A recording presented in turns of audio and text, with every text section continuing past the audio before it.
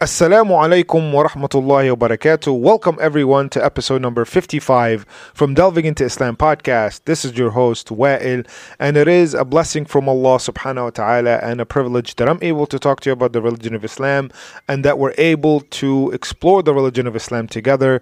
And thank you so much for all your questions and suggestions and your kind feedback.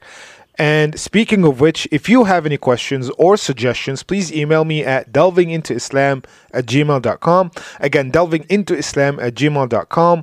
And I will get back to you as soon as possible, inshallah. And again, this is the whole purpose of the podcast, to address people's, misunderstandings or misinformation about Islam or confusion. So please, if you have anything that you want to, talk about regarding the religion of Islam, please do not hesitate to email me.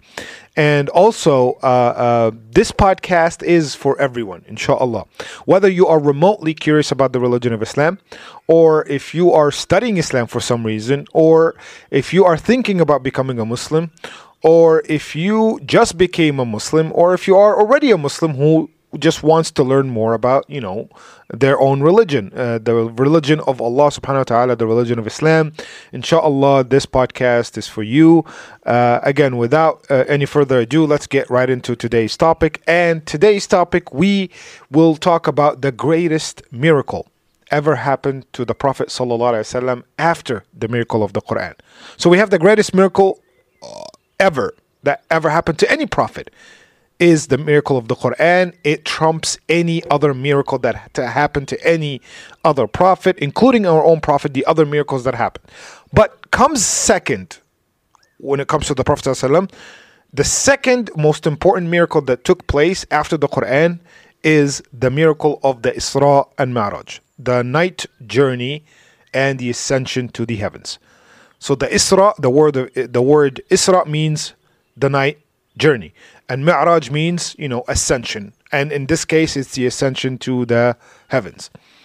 Now, this miracle took place in one night. So over the course of one night, this miracle took place, but it's divided into two incidents. It's part one and part two. The part one is the actual night journey, the miracle of the night journey, which is the Prophet ﷺ went from Mecca to Jerusalem in literally no time.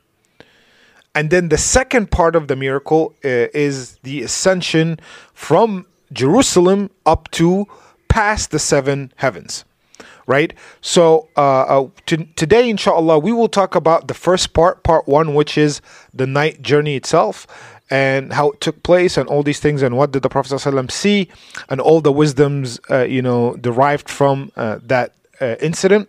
But before we get to the detail of the incident or to speak about the incident itself, there's a couple things that we need to clarify.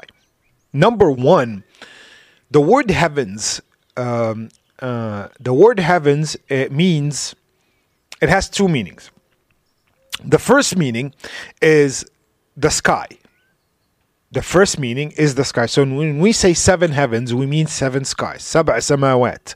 Sama in Arabic means sky, but it's also called as heaven, not paradise. This is true. Like the word heavens could mean paradise. Jannah could mean paradise, and it could mean sky. In today's context, we're talking about the seven skies that Allah subhanahu wa ta'ala had built, not the actual paradise. Right? So when we say ascension to the heavens, that doesn't mean ascending to the paradise. No, it means the seven skies that Allah subhanahu wa ta'ala had created. And sometimes the word heaven is, when we say we pray to Allah that we all go to heaven, that means paradise at this. But even in my podcast, I make that distinction clear. I separate between the two. Like when I always refer to Jannah, right, which is paradise, I always say paradise. In English, I always say paradise. I don't say the word heaven, just, to eliminate the confusion. But again, it's good to know that sometimes the word heaven means sky, and it could also mean paradise. It depends on the context, and it will be inshallah easy. But in today's episode, or in today's incident, or the night of Isra and Mi'raj, when we say ascension to the seven heavens, that means the seven skies that Allah subhanahu wa ta'ala had created. Also, that's the number one item that we wanted to talk about. The second thing is we wanted to talk about is, when did it take place? When did this incident, this miracle, took place? This incident took place 10 years after the revelation, and scholars have differed over which month it took place, let alone the day. The reason why I'm mentioning this, because I know certain people, certain Muslims around the world celebrate the quote-unquote the night of the Isra and Mi'raj. The thing is, no one really knows when that night took place. Again, scholars have differed over the month, and so yeah. But we do know that it took place. What we know, as far as we know, is that it took place 10 years after the revelation and was before the migration from Mecca to Medina, right? That's what we know about it. Now, another thing that we need to know about is that there are a few things that will happen during the incident of the night journey that have backstories from previous years and some thousands of years actually before. So, for example, we need to talk about what is the well of Zamzam. A lot of people know that name. A lot of even non-Muslims actually know that name. It's a well in Saudi Arabia, in the Haram, in Mecca, that people drink from when they do pilgrimage, when they do the Hajj, and it is a blessed water. That's, the general consensus, or the general knowledge, or the common knowledge about this well is that it's a blessed water. It's significant in Islam, and that's it.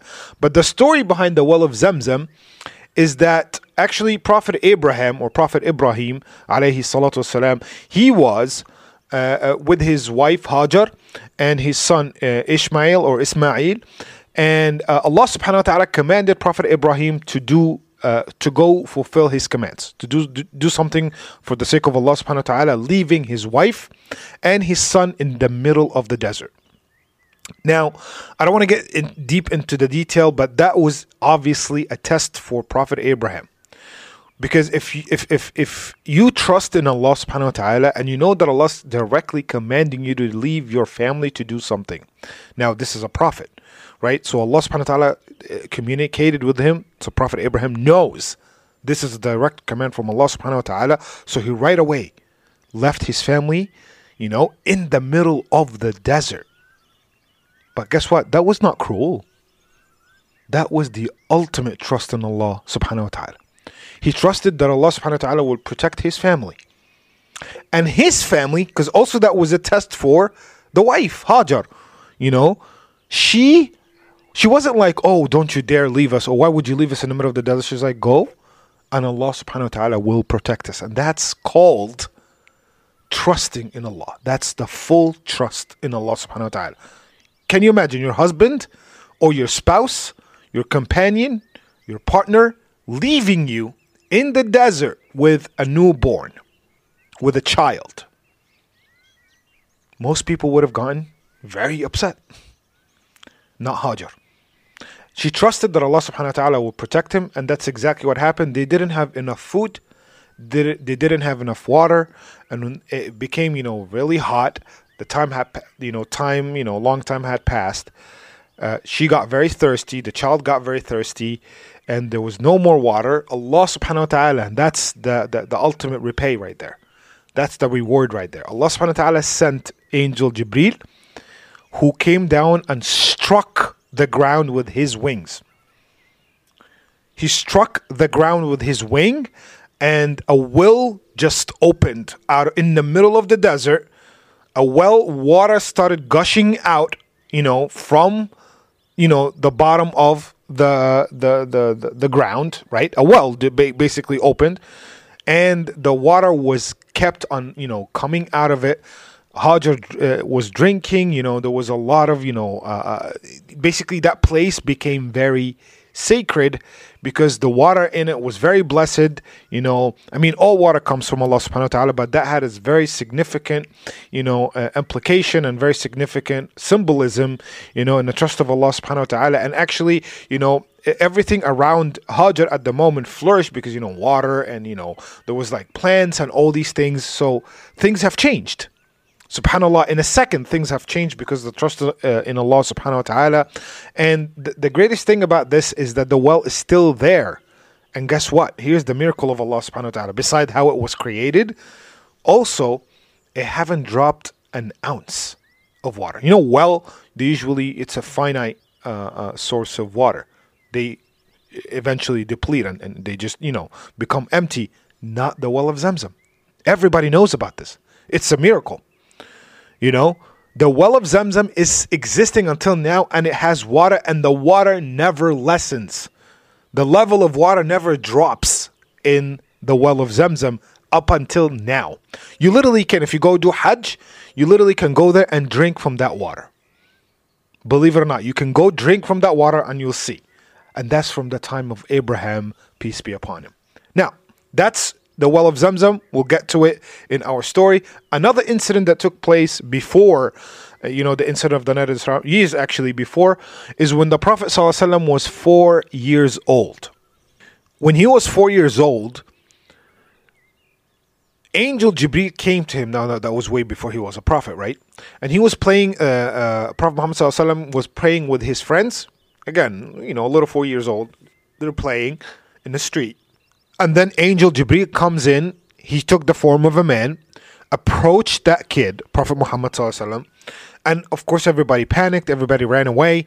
He grabbed him and then he opened his chest and took out his heart. Prophet Muhammad was aware of this.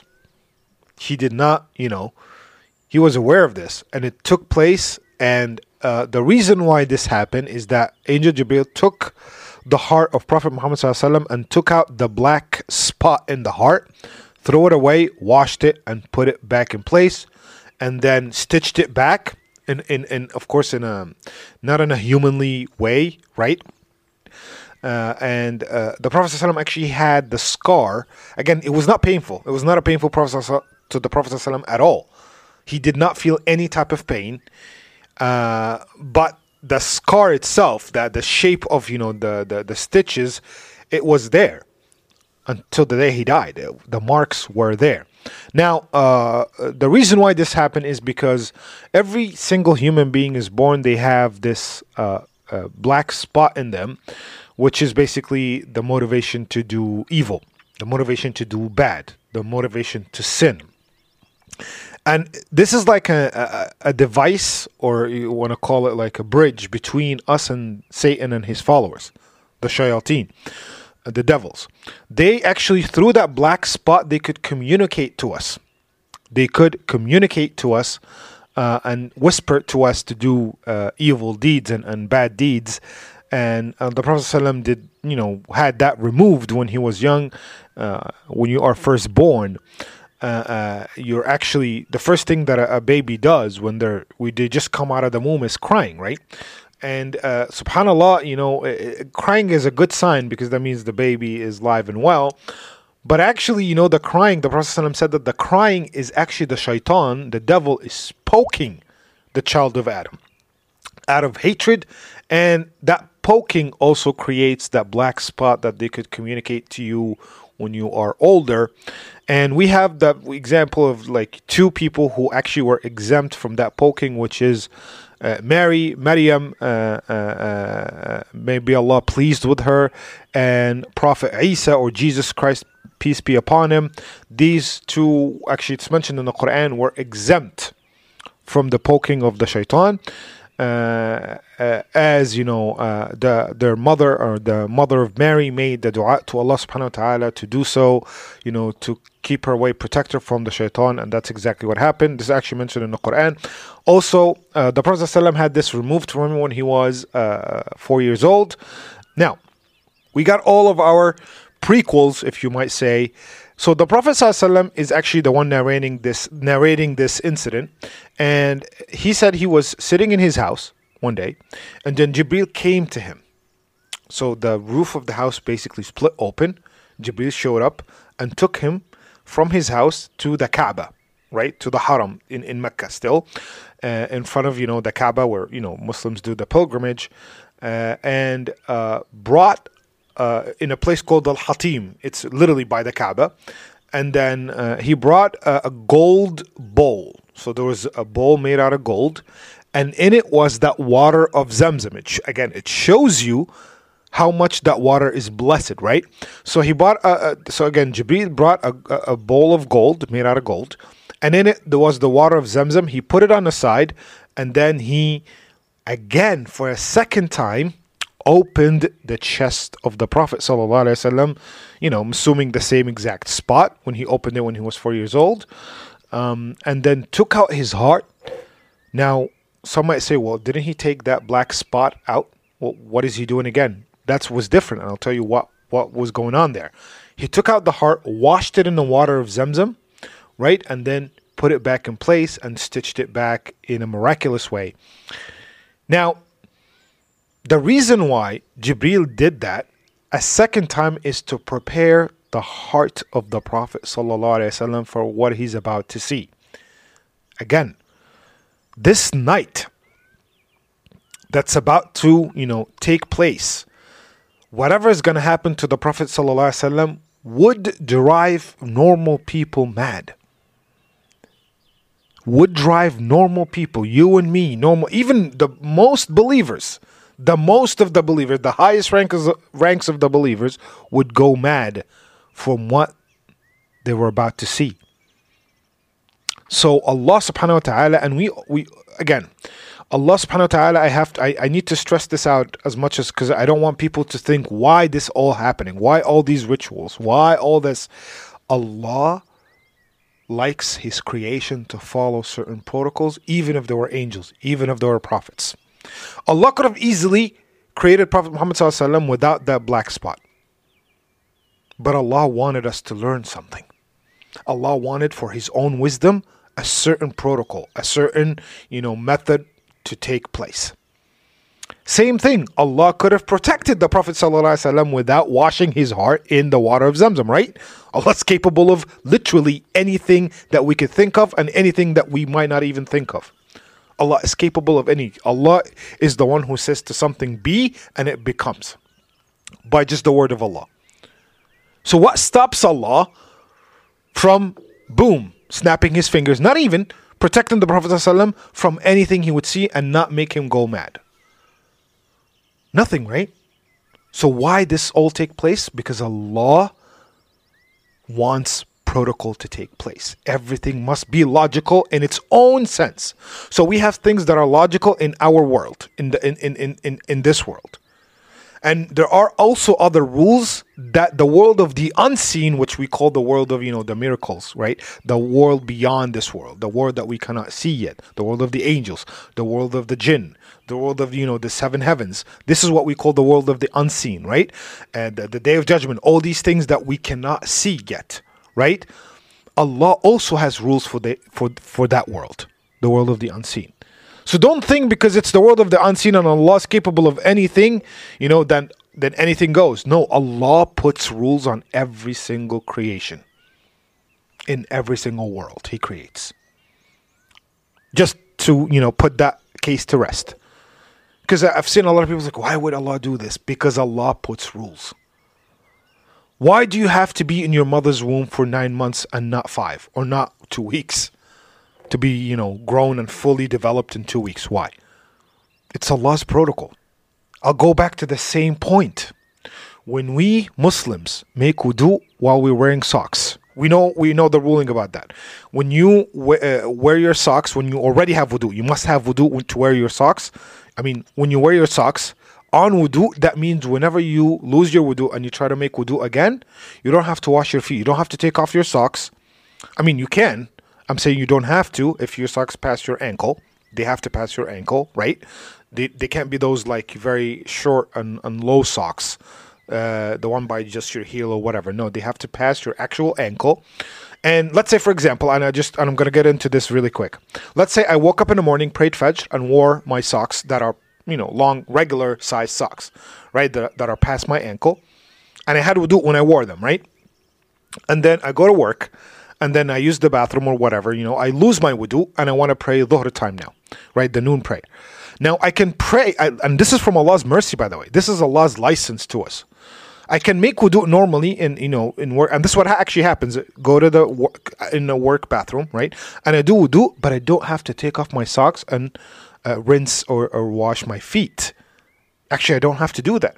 Once I wore socks that passed my ankle, right?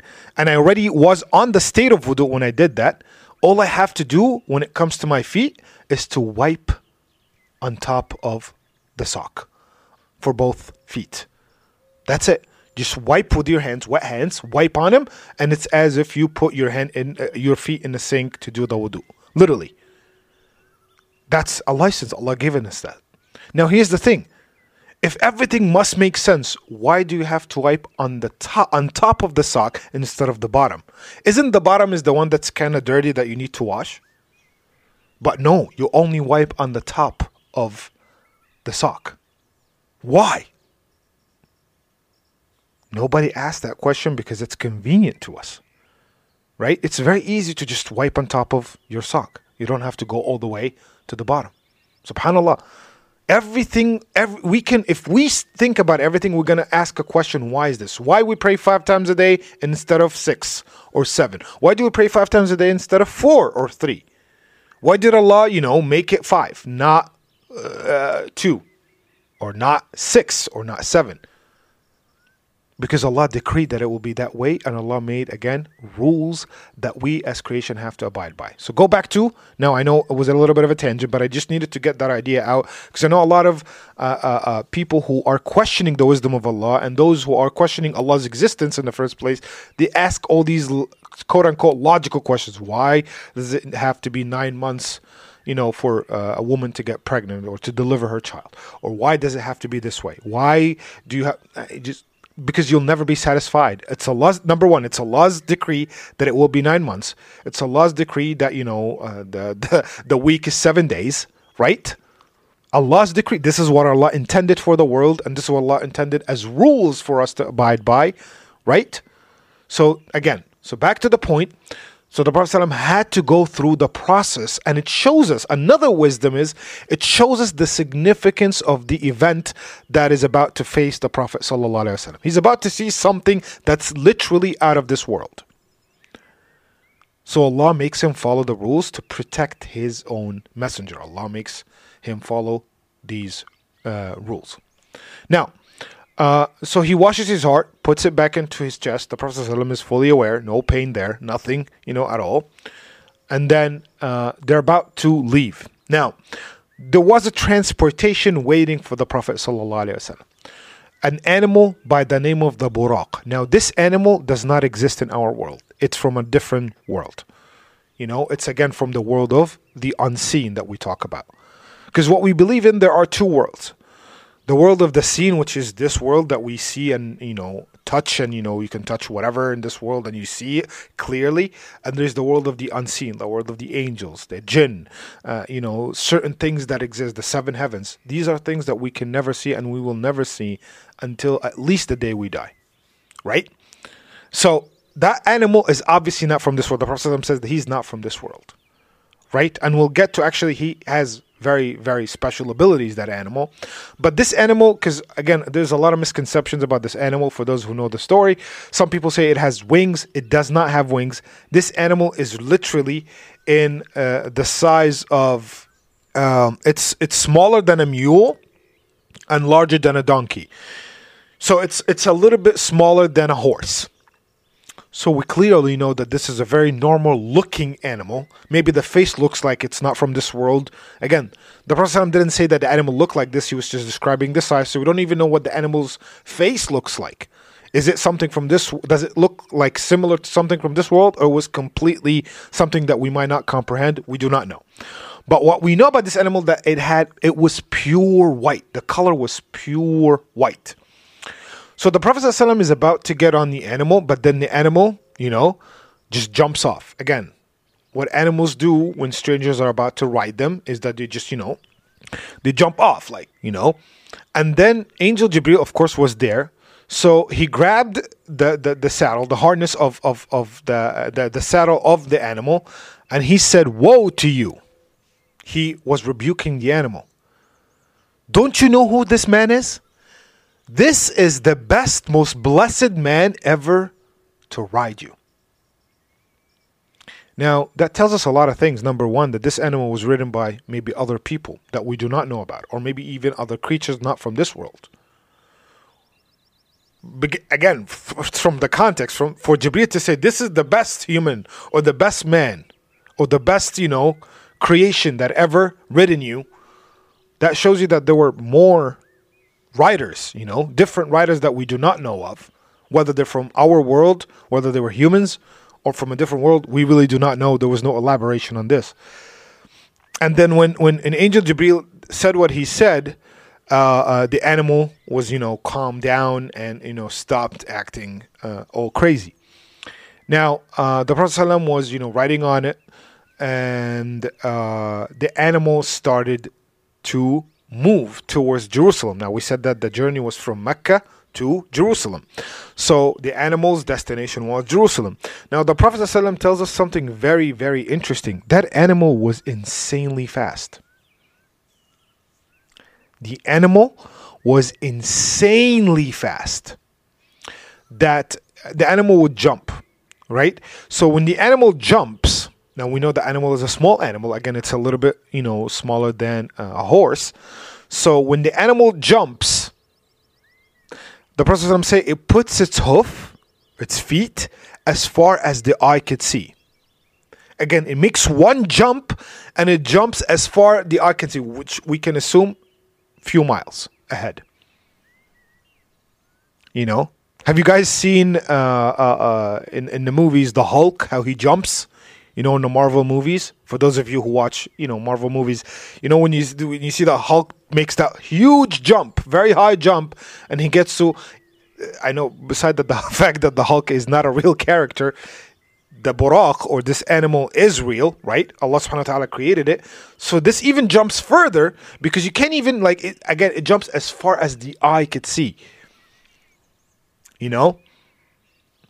So yeah, I want you to, imagine that very, very far and high jump that the animal, the Buraq, does. So of course, based on that speed and that high of a jump, it will take no time for the Buraq to reach Jerusalem from Mecca. Because I think the destination from Mecca to Jerusalem is about 770 miles or something like that. It's two different countries, one in Saudi Arabia, one in Palestine. Two different countries. Yet the animal got there in no time. And again, this is a miracle of Allah subhanahu wa ta'ala. So the animal gets there. The Prophet ﷺ is, holding on to the animal. He gets there. And then they get to a place called Baytul Maqdis, or the Aqsa that we know of right now. But here's the interesting part. That the building, the structure itself, was not there at the time. Was still not built yet. Now there's the old structure of Sulaiman, by the way.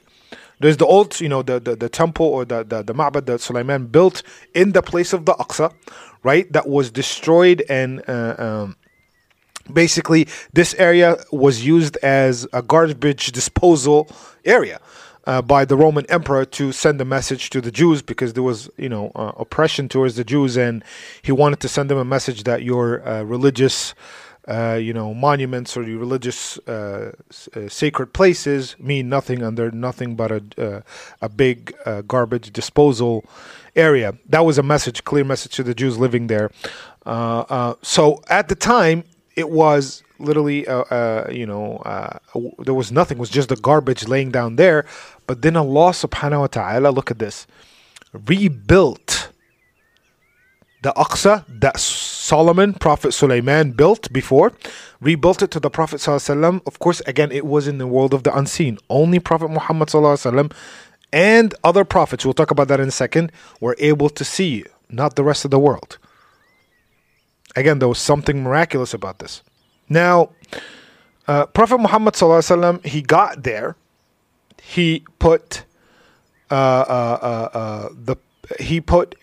the Buraq, the animal, he kind of put it in an animal post, right? And tied it in the post so the animal wouldn't fly. Again, this is a clear indication that, and again, that shows that, not just because, Allah subhanahu wa ta'ala sent that animal and it is the Prophet of Allah, then, just leave the animal and, Allah will, guide the animal or keep it there. You have to take in all the precautions.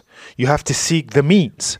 The Prophet ﷺ had to tie in the animal to the post, to the animal post. That is related to, the structure that was built, that Allah subhanahu wa ta'ala basically recreated for Prophet Muhammad sallallahu alaihi wasallam. There is no such thing as, this whole thing is from the world of the unseen, that means Allah will take care of it regardless. No. There has to be rules. And that is actually a proof of what I just told you. There has to be rules to be followed. You have to follow the rules that Allah subhanahu wa ta'ala had created, tie in the animal so it does not run away. It's that simple. It's still an animal at the end of the day. Now, the Prophet ﷺ walks into the Masjid al-Aqsa, right? Now, we would assume that the Masjid al-Aqsa was rebuilt from the world of the unseen as well. It's like, the Masjid was there, but in another dimension, right? So the Prophet ﷺ walks into the Masjid and then he sees all the prophets. Now he's told, don't forget, Jibreel was with the Prophet ﷺ. The Prophet ﷺ was on the animal, but Jibreel got there. He's an angel, right? So we know that the angels are very fast. And again, these are the rules of Allah, that angels could be very fast, like the jinn as well. So he got there, probably met him there, or he was, with him. We don't have the detail of how they both got there. Were they like, were Angel Jibreel flying next to him? Was he? We do not know the detail of how, but we know that when the Prophet ﷺ walked into the masjid, Angel Jibreel was there with him.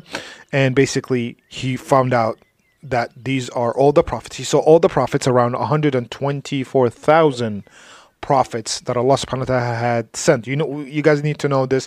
Around 124,000 prophets that Allah subhanahu wa ta'ala had sent mankind as prophets. From them, 300 and something messengers. And we mentioned the difference before. Now, he goes in, as soon as he walks into the masjid, he prays 2 rak'ahs, tahiyatul masjid. Now, what are those 2 rak'ahs? Actually, Muslims, we do it right now when we walk into a masjid. All Muslims are supposed to. Now, it's not mandatory, right? But it's very recommended. It's a sunnah from the Prophet ﷺ that you, as soon as you walk into a masjid and you have wudu, you pray 2 rak'ahs as we call the greeting of the masjid, or tahiyatul masjid, that you do it for the sake of Allah subhanahu wa ta'ala. So the Prophet ﷺ did that. He prayed 2 rak'ahs, right? And as soon as he was done, he started telling us that he saw all the prophets praying as well. رأيت موسى قائم يصلي رأيت عيسى قائم يصلي. He was saying every single prophet he saw: Musa, Moses, Jesus.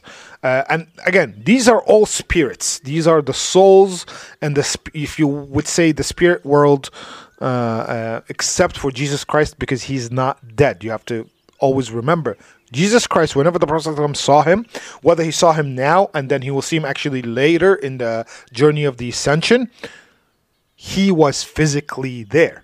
He's not dead. There is no reason for his soul to be there when he's actually alive, right? But he saw Moses, and again, they were interacting with one another. They were talking to one another.